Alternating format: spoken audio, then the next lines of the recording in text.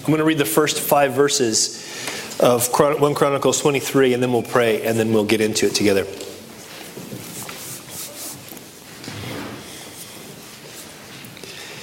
So when David was old and full of days, he made his son Solomon king over Israel. And he gathered together all the leaders of Israel, with the priests and the Levites. And now the Levites were numbered from the age of 30 years and above, and the number of individual males was 38,000. Of these, 24,000 were to look after the work of the house of the Lord. 6,000 were officials and judges. 4,000 were gatekeepers. And 4,000 praised the Lord with musical instruments, which I made, said David, for giving praise. Hallelujah. And Father, we pray as we go through these chapters, as we look at these lists, Lord, you would show us why they're important. And that, Lord, the lesson that you intended to give the first readers would become a lesson that we receive. Lord, please use this time to help us recenter our lives on you, we pray. In Jesus' name. And everyone who agrees says, Amen. Now, the original readers of this, if you remember, these are people who have come back from captivity in Babylon, back to Jerusalem to help it be rebuilt. They're reestablishing Jerusalem as the center where they meet with God. The temple's been rebuilt and so on. As they're reading these lists or hearing these lists read out to them, they're probably thinking, why these included in the series of sermons about Israel's history? Why all these names? Why all these lists? And I only read the first 5 verses for a couple reasons. One, I'm not going to torch you by trying to read all these names, don't worry. But also to show that really it's clear from what the author writes that he wants to show us how David continued to prepare the kingdom for Solomon, his son. As you remember, David wanted to build God a house. God says, no, David, I'm going to build you a house. I'm going to do that through a promised son who on the throne, on your throne, his descendants will rule forever. There'll always be someone on the throne of David that will be a descendant of you. And so what happened, though, is we saw last week that God allowed David to begin to do some preparations for this temple, this house of God to be built. Allowed him to gather the materials, gather the workers together, and that even told us something about what God wants to do in gathering the house together, the purpose of God's house. And so here really that theme continues where David is preparing for the house to be built. But here what he's doing, he's preparing those leaders in Israel who are going to do the work that the house is meant to represent, or the house is meant to facilitate. They're going to be doing this work. He's raising up these leaders. And in a very real sense, what he's doing is he's making sure that when his son Solomon takes over, that the kingdom of God remains centered on God. That Israel keeps God at their center. Now you may have noticed in verse 4 and verse 5 that David lists 4 groups of people that he's gathering. He talks about those who will look after the house of the Lord. He talks about officials and judges. He talks about gatekeepers. And he talks about those who praise the Lord with musical instruments. Now what's interesting is David, when he begins to line out who these leaders are, he starts in a very specific order. He starts from the inside of Jerusalem out. He starts first off with, we'll see, the temple priests. Now there should be an image on the screen that kind of shows the Temple Mount, where the Temple of Solomon would be built. Of course, at the time that this is referring to, it wasn't built yet, but this is what it would look like about. And you might see in the very middle, that small circle, there is the kind of the holiest place. And the first temple priests we're going to see, that's where they involved. And then he moves out to musicians, the temple musicians. And they would work in the temple court. They would sing in the temple court. They would lead praise, that people would be thinking about the God who they're bringing sacrifice to. And then after that, they get these gatekeepers. And you may see the arrow pointing to one of the many gates around the Temple Mount area. And the gatekeepers had their responsibilities. And then lastly, he deals with the leaders, those who would kind of be going outside of Jerusalem to take care of responsibilities outside of Jerusalem. Now, this is very much on purpose. He's wanting to say, okay, here's the way it works. The things of God's kingdom, the things of Israel have to be centered at the temple. They have to be centered at where God meets his people. That everything starts from there, it flows out from there, and even as it flows out, it's meant to go pointing back to there. That the very center of their lives was where God met his people. And so we're going to look at each of these four groups and talk about how this applies to us. Because here's the truth. These four categories are meant to be a picture for these first readers. That they were to see that their country as their nation needed to be centered on God. But it's also meant for us. Because it's amazingly easy. I don't know if you've noticed how easy it is, even as Christians, to have our life get off center. Where our focus is no longer on the Lord, it's on other things. Even sometimes good things. And God wants to recenter us, and he wants to use this text to do it. So, chapter 23, verse 13 is where we're going to start. Let's talk about the temple priests and their responsibility to maintain God's covenant.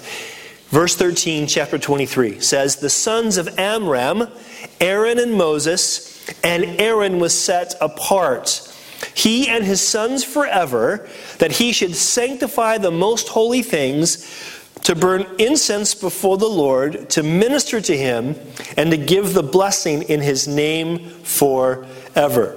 Now, I want you to understand, we're talking about sort of four categories of leaders that David's preparing. And the first three categories were all from the tribe of Levi. They were all Levites.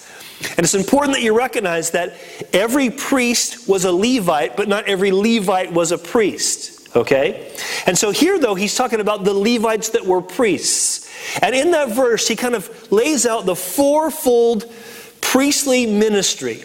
How they were to be those who are the mediators between God and man. So let me kind of point these out quickly, these fourfold aspects. Okay, the first one, when he says sanctifying the most holy things, that has to do with the fact that they were the ones who were taking the sacrifices. They were taking the blood that was spilled from the sacrifices. They were sprinkling on the holy altar. They were the ones that were doing what was part of the work of atonement. They were making sure that the people's sins could be dealt with. Their sins could be forgiven and not held against them, so they could be in this right relationship with God. This is what God did. God created a covenant for his people. A covenant, remember, is a contract based on love. God chose Israel. He built Israel, and he made a contract with them, a covenant with them, like a marriage covenant. And said, look, this is how we are to relate to each other. And that involved, first and foremost, that their sins be dealt with. And so these priests, these Levitical priests, their first responsibility was to make atonement, to do the things that God required for atonement. But it also says in verse 13 that they were to burn incense to the Lord. This has to do with intercession. They were to pray for the people, to stand in that gap between them and the Lord. It says that the priests were to minister to him. And that is, the priests were to represent the people to God. But also it says they were to give blessings in God's name forever. In other words, they're meant to represent God to the people. So those are four areas of mediation. Now, how many of you have ever read the book of Hebrews, the New Testament book of Hebrews? Anybody ever read it? Oh, you're missing out if you haven't read it. It's a great book, okay? Especially if you take time to read the Old Testament book Leviticus, which sounds boring and it's a bit heavy going. But if you read Leviticus and see all the requirements, and then you go back and you read Hebrews, you see that all these pictures in the Old Testament, all these things that God commanded in the Old Testament, they're all fulfilled in Jesus. Because the whole purpose of Hebrews is to show us that Jesus brings a better covenant. In fact, listen to this. Hebrews chapter 7, verses 23 to 25 says this. "Now, there have been many of those priests since death prevented them from continuing in office. But because Jesus lives forever, he has a permanent priesthood. Therefore, he is able to save completely those who come to God through him, because he always lives to intercede for them." You see, there's two priestly things mentioned here. One is, of course, he's a priest forever, so when he makes a sacrifice, it's good forever. The Bible is really clear about that in the book of Hebrews, that Christ died once for all men. But also, he's always making intercession for us. Now, what that means is this, that Jesus, before the Father, God the Son before the Father, he's not just saying, oh, please, Father, forgive them. Oh, please have mercy on them. It is that, but it's more than that. He's saying, Father, look, the wounds in my hands, the wound in my side, these intercede on their behalf. And the Father says, I am well pleased to accept them based on that. That's what we mean by intercession. Now this is great because the fact that Jesus is alive forever, he resurrected, never to die again, that means, guess what? Our salvation is how long? forever. That's glorious. Now, this is important because remember, we're talking about how the temple priests, they maintain God's covenant. And the point is, it points back to Jesus and the fact that we know that Jesus is the one who maintains our covenant. And this has to remain central to our lives. This is why we take communion. To be reminded every time we take it that this is where we are centered. This is where it all begins and ends with what He's done for us. In fact, when talking about mediation, the Bible says in 1 Timothy chapter 2, verse 5, that there's one God and there's one mediator who can reconcile God and humanity. That is the man, Christ Jesus. There are no more priests in the sense of people who have to mediate for us. If you're thinking, I need to get to God and I don't know what to do, I know John will help me get to God. Well, I might help you, but I'm not your mediator. Jesus is. It's Jesus who makes each of us right with God. He's the center of our faith. He's the author and finisher of our faith, the Scripture says. And so this is the idea about, when we talk about the temple priests maintaining God's covenant, is it points back to Jesus. But more than that, look at chapter 24, verse 5. Chapter 24, verse 5, it says, speaking of these priests, it says, thus they were divided by lots. You guys know what lots are? They're kind of like dice, sort of, and they basically would throw these dice, and that would kind of determine, okay, who would be in what group would be ministering in the sanctuary, which priests would be doing those priestly mediation duties. He says, they were divided by lot, verse 5, one group as another, for there were officials of the sanctuary and officials of the house of God, from the sons of Eleazar, from the sons of Ithamar. This is how they were divided. Now, you might go, okay, that sounds kind of weird. What's that? Why is that important? Well, according to the book of Proverbs, this is what lots do, and you see this all throughout Scripture. The Bible says the lot is cast into the lap, but its every decision is from the Lord. In other words, the idea of casting lots is about the fact that we have a sovereign God, a God who's completely in control. And so in casting lots, it's like saying, God, you decide who that priestly ministry is supposed to go to. Now, this is important because even though Jesus is the only high priest, He's the only mediator, He's the only way we can be right with God, here's what the Scripture also says about priests in the New Testament. Listen to this. The Bible says, speaking of believers, listen, this is us. You are a chosen people. You are royal priests, a holy nation, God's very possession. Notice, as a result, here's your priestly ministry. You can show others the goodness of God, for He called you out of the darkness into His wonderful light. Now, don't get me wrong. I'm not saying that you are little Jesuses and you can atone for people. That's not what I'm saying. Our priestly ministry is to point past ourselves and point each other to Jesus, our great high priest. That's our ministry. That God wants to use us. In fact, not just wants to, God commands that we be available to be used by Him to point each other to the goodness of God. This is what we do. This is amazing because what's amazing about this is the fact that when we talk about, there's a doctrine, a teaching in the New Testament that based on this verse and others, that's called the priesthood of all believers. And what this means is there's not some sort of rank of people like, okay, there's those of us that are in leadership and then there's you little sheep. That's not biblical. The Bible says when we come to faith in Jesus, that we're not only brought into God's family, but that we're made part of this royal priesthood. We're all priests. Now, I have different responsibilities and even in some ways more responsibility as an elder than the rest of you guys would and anyone who's not an elder would. But the truth is we're all priests. We're all called to point each other to the goodness of God. And not only that, listen, we can all go directly to the presence of God because of Jesus. That's amazing. That's amazing.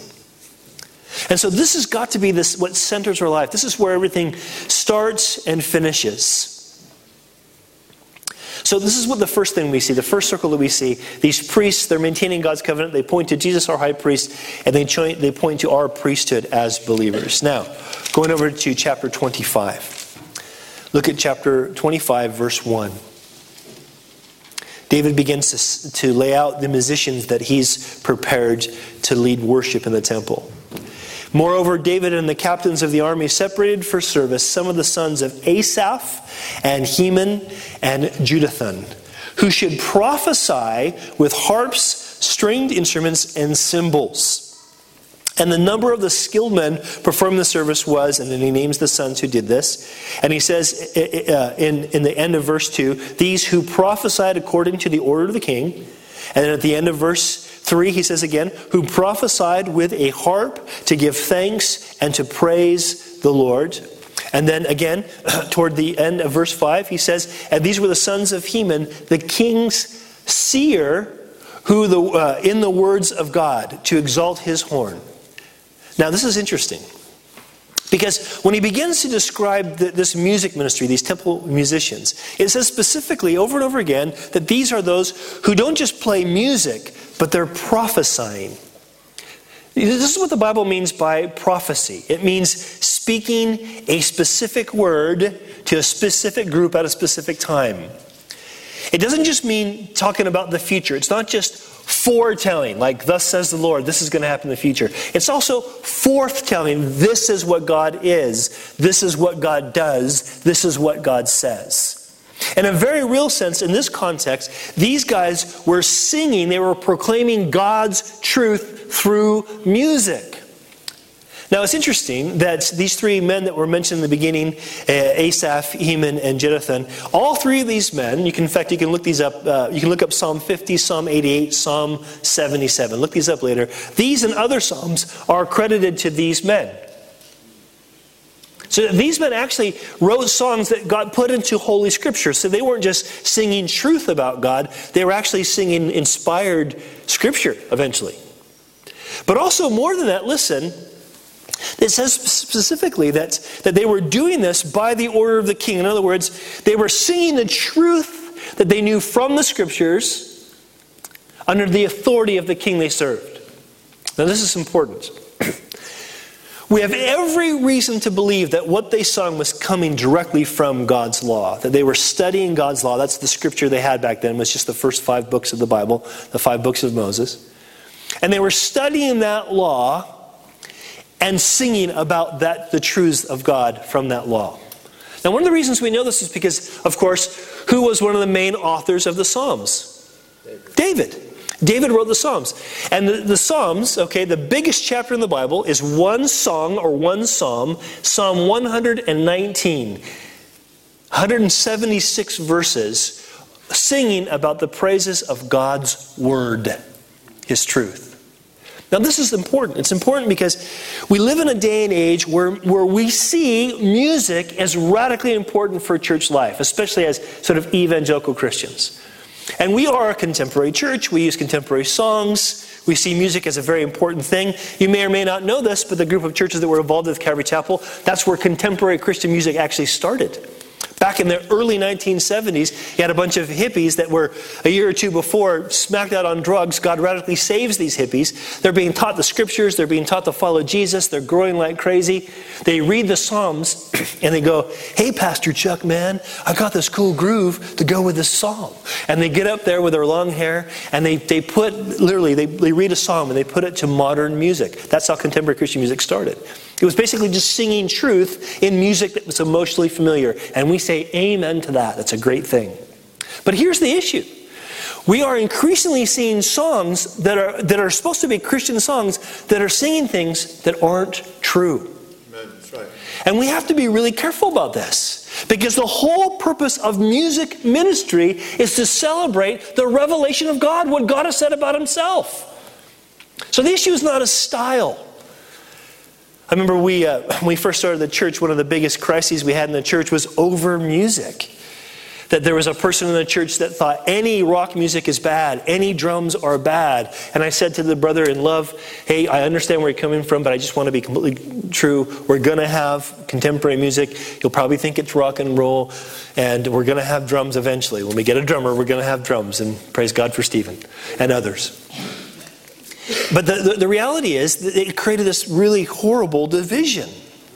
And it shouldn't, because it's not about music, but it is about what we're singing about and who we're singing to. Now here's the interesting thing. It says also later on that they were, part of their job in doing this, when they were prophesying or singing truth, that they were do so to give thanks and to give praise to the Lord. It was meant to provoke praise and worship. Because praise and worship is always, listen, a response to what God has done for us. If we sing to God to get something from God, that's not worship. That's manipulation, and it never works, by the way. God can't be manipulated. When we're going, okay, I'll sing, I'll really act spiritual, I'll really do this, and then God will give me what I need. No, that's not really worship. Now, it's good for us to crowd to God and say, I'm desperate for this thing and I need this thing. God wants us to cast our cares on Him. But real worship is when we respond to who God is. Jesus, when dealing with the Samaritan woman in John chapter 4, and she says, well, hey, our ancestors worship on this mountain, you Jews worship there, and I mean, who knows? And Jesus says, no, let me correct you. He says, here's what worship's about. He says, God is spirit. And those who worship Him must worship in spirit and in truth. It has to be an authentic, inside-out response to the truth of who God is and what He's done for us. And this is what David's shown us. This is what the author of Chronicles has shown us. The second circle, the priority is celebrating this revelation. And I want you now to look at verse 8 quickly of chapter 25. It says specifically that they, again, to divide their duties, because these guys all played music on a rotation. It says that they cast lots for their duty. Notice what it says, the small as well as the great, the teacher with the student. Now, what's interesting to me about this is again, there's no room being left here for everybody picking their favorite worship leader. It's very much on purpose that we have several teams. It is partly practical because we're obviously going to have multiple services soon. But it's also just because we don't want any of us to start worshiping the worship leaders. It's the same reason why I try to get other guys to teach. Nor do we want to get to this point where we go, oh, I really like it when they lead worship. I like their voice or their style. That's a very dangerous thing to get into. Because then worship becomes about what our preferences are, instead of about who God is. And so the fact that they do this is really insightful. The fact that they do this is interesting. Now, there's something else really interesting here too. There's something I really want to focus on. The worship that these guys were bringing forth, the worship and song they're bringing forth, it was definitely acts of celebration. Now, I want to be clear here. The Psalms they kind of cover the whole gamut of human emotion and response and experience. It's appropriate for us to mourn in worship at times. It's appropriate for us to intercede for others in worship at times. It's appropriate for us to learn things through worship, okay? But it's really important that we see worship as a response to who God is and what He's done for us, and that we actually celebrate that. Worship is meant to be a celebration. And I don't want to be harsh, guys, but sometimes it feels like you're not very good at celebrating. It's concerning at times. Sometimes it's glorious, but sometimes it's not. And I get it. I don't want to pick on personalities or anything like that, but I wonder to myself, what's going on? See, here's an interesting dynamic, and this is true of all humans everywhere. All humans will talk about what they think is important, or what they think should be talked about. But they only celebrate what they're convinced is the most important. What's the most important thing to you? Who's the most important person to you? See, our song should reflect that. This is when worship becomes a witness. See, worship isn't a witness just because it's hyped up and it's exciting. That by itself isn't necessarily a witness. People can just think, oh, cool, they must be excited about whatever they believe, that's fine. But eventually, if that isn't matched by a life that is saying we want to follow Jesus, people will see right through that. At the same time, though, if we say, oh yeah, we think Jesus is really important, and then we're kind of quiet, reserved, bored when it's time to celebrate, and then you see us at the football game going nuts for Norwich City, something's not right there, is it? It's not right there. Again, I'm not wanting to promote emotionalism, but I am calling us, the Bible calls us to celebrate our God. You go, yeah, John, but that's easy to say if things are going good. What about if things are going bad? Listen to this. 1 Peter chapter 1. Listen to this. I'm reading from the New Living Translation. I like the way it takes these verses. Peter writes, these trials, difficulties, painful times, will show that your faith is genuine. It is being tested as fire tests and purifies gold, and it will bring you much praise and glory and honor on the day when Jesus Christ is revealed to the whole earth. That's when he comes back. And then it says, this is what it says. What Peter says to believers going through trials. He says, you love him. That is, you love Jesus. Even though you've never seen Jesus, and though you don't see him now, you trust Jesus, and you rejoice with a glorious, inexpressible joy. Does that sound like our worship service? Not so much. Again, there's no condemnation. I'm not trying to condemn us. I just definitely don't want you to fake it until you make it. That's bogus. I'm encouraging you to think about the Savior you follow, the Jesus that you love and trust. He's worthy to be celebrated. And it's what helps us center our lives back on him.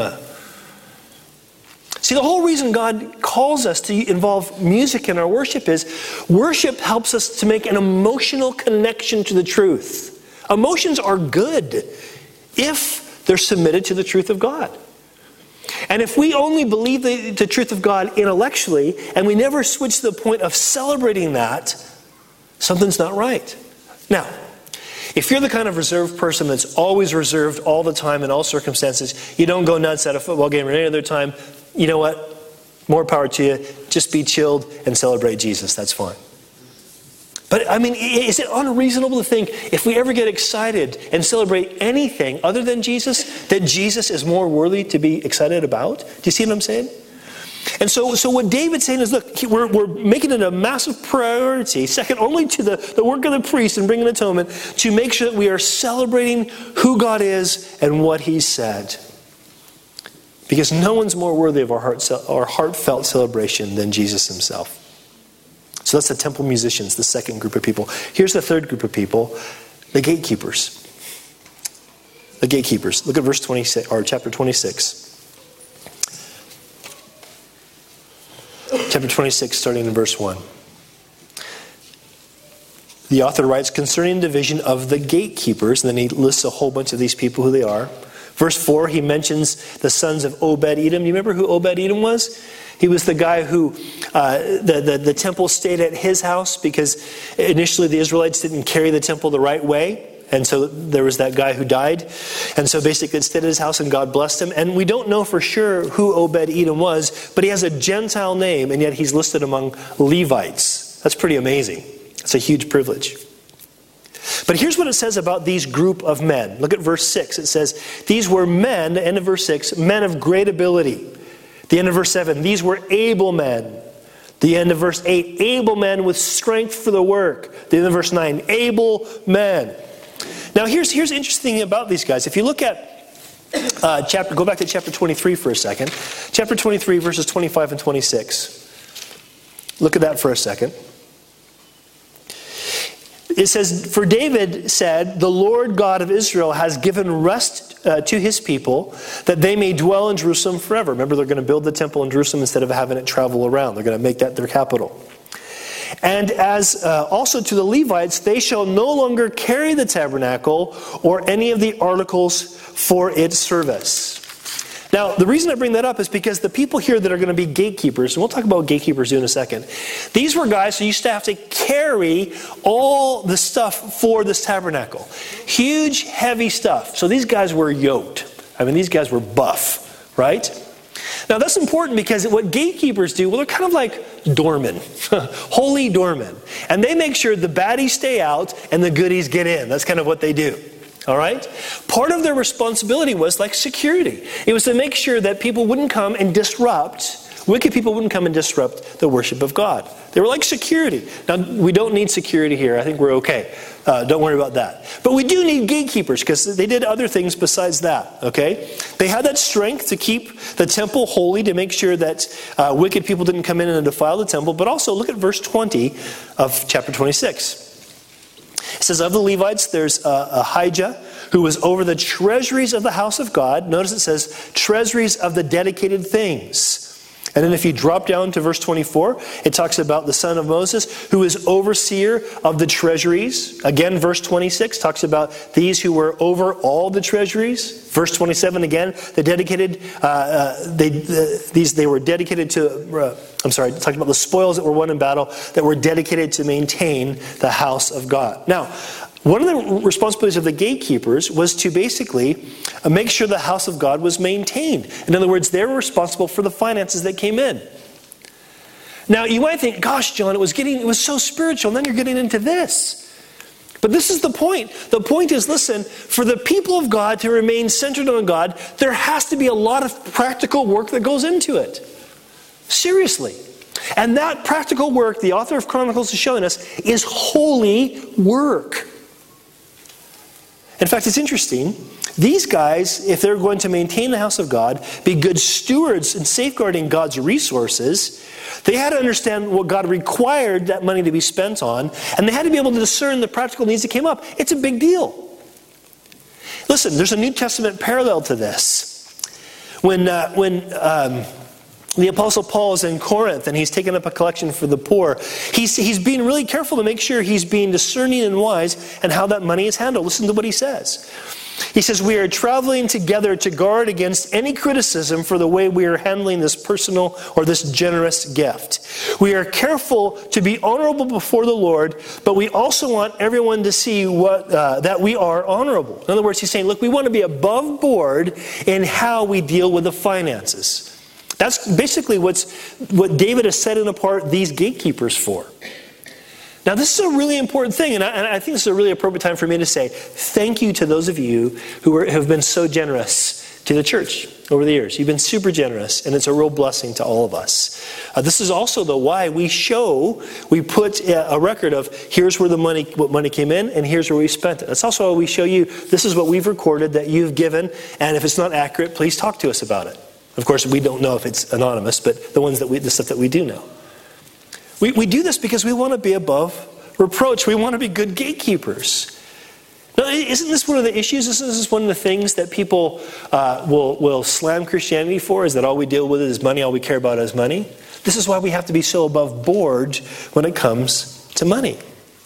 In fact, listen, when it comes not just to money, but even how we practically meet the needs of others, we need to make sure that there are godly men and women who know how to do this. Acts chapter 6, verse 3, when the apostles are ministering to thousands and they can't keep up with the material needs of the congregation, here's what they say. Therefore, brethren, seek out from among you 7 men of good reputation, full of the Holy Spirit and wisdom, whom we may appoint over this business, which was simply of distributing resources to the needy.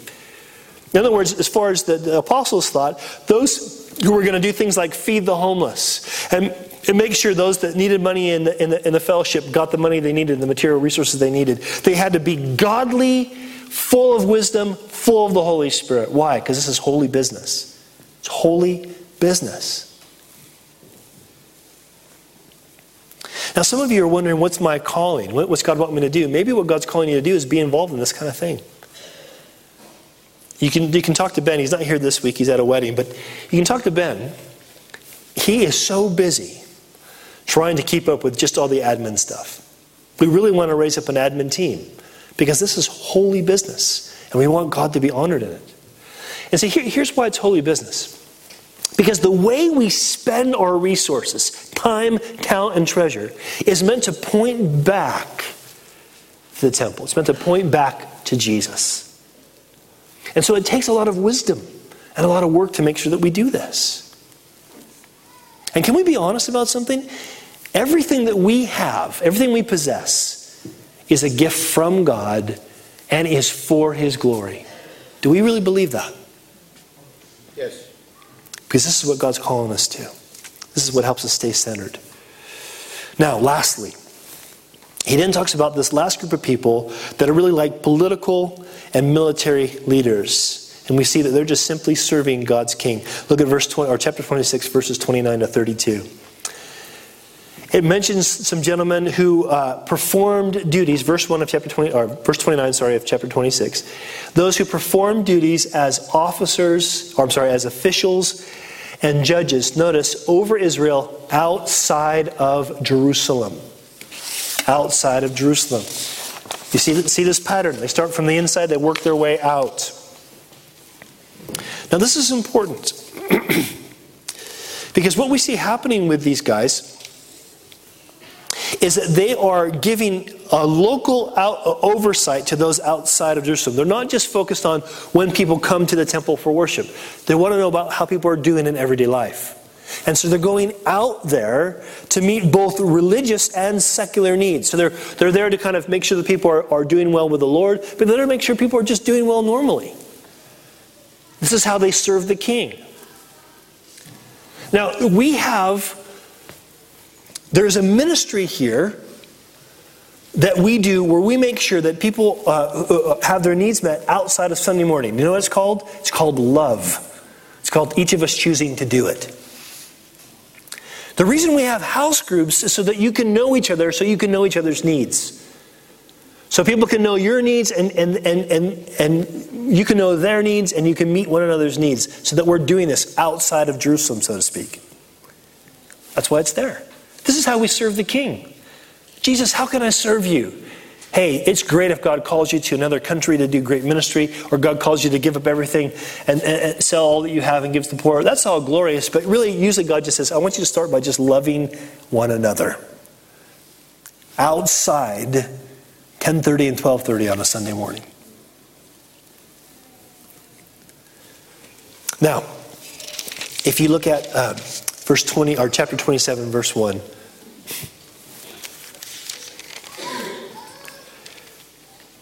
He now talks about the military divisions.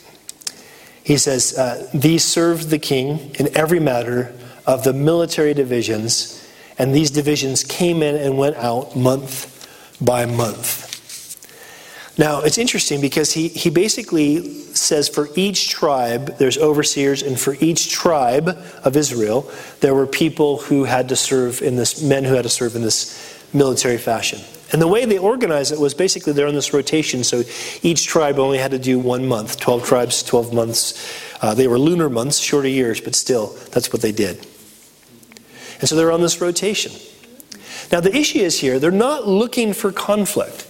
They're not out there on the borders of Israel kind of going, all right, come on, we're God's people, we'll take you on. That wasn't the issue. They were actually, what they're doing here is they're actually protecting, they're an organized defense along the borders. They knew as God's people that they had enemies, and those enemies wanted to attack. But they weren't looking for conflict, they were just wanting to protect from the attack. Now this has a parallel for us when it comes to we have an enemy. The Bible says in 1 Peter chapter 5, listen, it says, stay alert, watch out for your great enemy, the devil. He prowls around like a roaring lion looking for someone to devour. Stand firm against him and be strong in your faith. Remember that your family of believers all over the world is going through the same kinds of suffering as you are. So how do we roam the borders for protecting against the enemy? We pray. We pray. We pray for one another. We pray against the work of the enemy. When we see the work of the enemy, we pray specifically. We even warn if need be. Now it's interesting. In this list of military leaders, we read down in verse 23 and 24 of chapter 27. Here's what we read. It says, But David did not take the number of those 20 years and old and under, because the Lord had said he would multiply Israel like the stars of the heaven. Now Joab, the son of Zeruiah, began a census, but he did not finish, for the wrath had come upon Israel because of that census, and nor was the number recorded in the account of the Chronicles of King David. Now remember that story from a few chapters ago, don't we? Now it's interesting though, we can think about, oh yeah, that whole census thing, that went pear-shaped, that was bad. But actually what's really interesting, and probably would have struck the first readers most, is what he says in verse 23. That David stopped at the age of 20, because of why? Because God had made a promise. God had said, I'm going to multiply Israel like the stars of the sea. And so the author of Chronicles is saying, it wasn't just the fact that there was the wrath of God poured out, but that David realized, I got to be careful here, because I got to just trust God. Promise. I got to just take God at his word. Well, this is important, and it has to do with how we stand up against our enemy. God doesn't want us to be confident in our strength. He doesn't want us to think, I'm stronger than God, therefore I will fight against the enemy. No, He wants us to be confident in Him, and He wants us to trust Him. James 4:7 says, therefore, submit to God. This is how you defeat the enemy. First step, submit to God, he says, then resist the devil and he will flee from you. If the enemy's attacking you, the first thing we need to do is say, all right, God, where am I not submitting? I want to be submitted to you. Is there a sin I need to confess that I haven't confessed? Is there a command I have to obey? Is there a relationship that I need to reconcile with? Lord, what is it that you want me to do? I want to submit myself to you because the enemy's beating me up here. Then as we do that, we resist the devil and then he flees. See, it's not about, God, I got this. I'm going to be strong. You think that way, you're going to lose. Now, lastly, in verses 25 to 32, in fact, I'm not even going to really read these for the sake of time. But lastly, what he does is it really just describes these guys that were the closest men to David. These were trusted officials, some of whom were responsible for the king's own resources, his flocks, his fields, that kind of thing. They kind of watched over his wealth. He trusted them to watch over his own wealth. I mean, can you imagine, you guys would be surprised if I said, hey, I need to give some money to somebody. Here's my bank card. Here's my PIN number. Can you go get some money out? You'd kind of go, whoa, you're going to trust me with that? Amen. In a sense, this is what David's doing with his men. He's trusting, I wouldn't trust you with that, by the way. But this is, I'm just teasing. But this is what David's doing. But also they're the men that would advise him. Now, I want to make this point really clear because I want to point back to this. These men who are working on the outside, again, this is the kind of stuff that doesn't seem so spiritual, but it's actually really important because the whole reason that David sets up these men to minister outside of Jerusalem was to make it easier for the people to come back into Jerusalem. This is the command. The command was this, according to the law of Moses, Deuteronomy chapter 16. It says 3 times a year, all your men must appear before the Lord your God at the place he will choose, at the festival of unleavened bread, the feast of weeks, and the festival of tabernacles. No one should appear before the Lord empty-handed. Each of you must bring a gift in proportion to the way the Lord has blessed you. To fulfill that command, to make sure that they could get there those 3 times a year, to make sure they had a gift to offer, to make sure they could come and enjoy the Lord. All these things had to be in place. See, the reality is, guys, God's calling us to be centered on Him. And that's more than just knowing where the temple is. It's maintaining or seeing that Jesus maintains that covenant that we have with God and encouraging each other in that. It's about celebrating the truth of God, making sure it's truth that we understand and truth that we believe to the point that we celebrate it. It's about safeguarding God's resources, being good stewards with our time and treasure and talent to this end. And it's about making sure that our ministry is not just in Jerusalem on a Sunday morning, so to speak, but it's outside, helping as many people as possible come in and worship. This is what we mean by being God-centered. Let's pray that in right now. Father, we pray that you would help us to have our lives centered on you. And Lord, we know that we all fall short in this. We know how easily distracted each of us are. And so, Lord, we want to just confess and say, God, forgive us. Have mercy on us, Lord. Lord, you're worthy. You're worthy of all of our affections, Lord. We want you to capture the things that we desire most. We want you to be the thing that we desire most, that we long for you, Lord. We know that's good and that's right, and that you're worthy of that. And so, Father, I pray you would help us to help one another in this. Lord, that all that we do, no matter how much of our ministry is on the outside of the circle, will all be bringing us back in to sit before you, our high priest, to worship, to go right into the presence of God because of him. And Father, I pray for anyone here who doesn't know you, Lord, that they'd want to know you. They'd want to know this God who's taken so much time to give us his word, to organize a people who would go through so many things just to show his own reality. The God who would himself take on human flesh and live this earth as we do, suffer all the ways we have, be tempted all the ways we have, and yet not sin, but provide a perfect death and a perfect resurrection to guarantee our own. Lord, bring people to that saving faith. We love you, Lord. We pray you do whatever needs to be done for us to get recentered on you. Please, we pray. In Jesus' name, amen.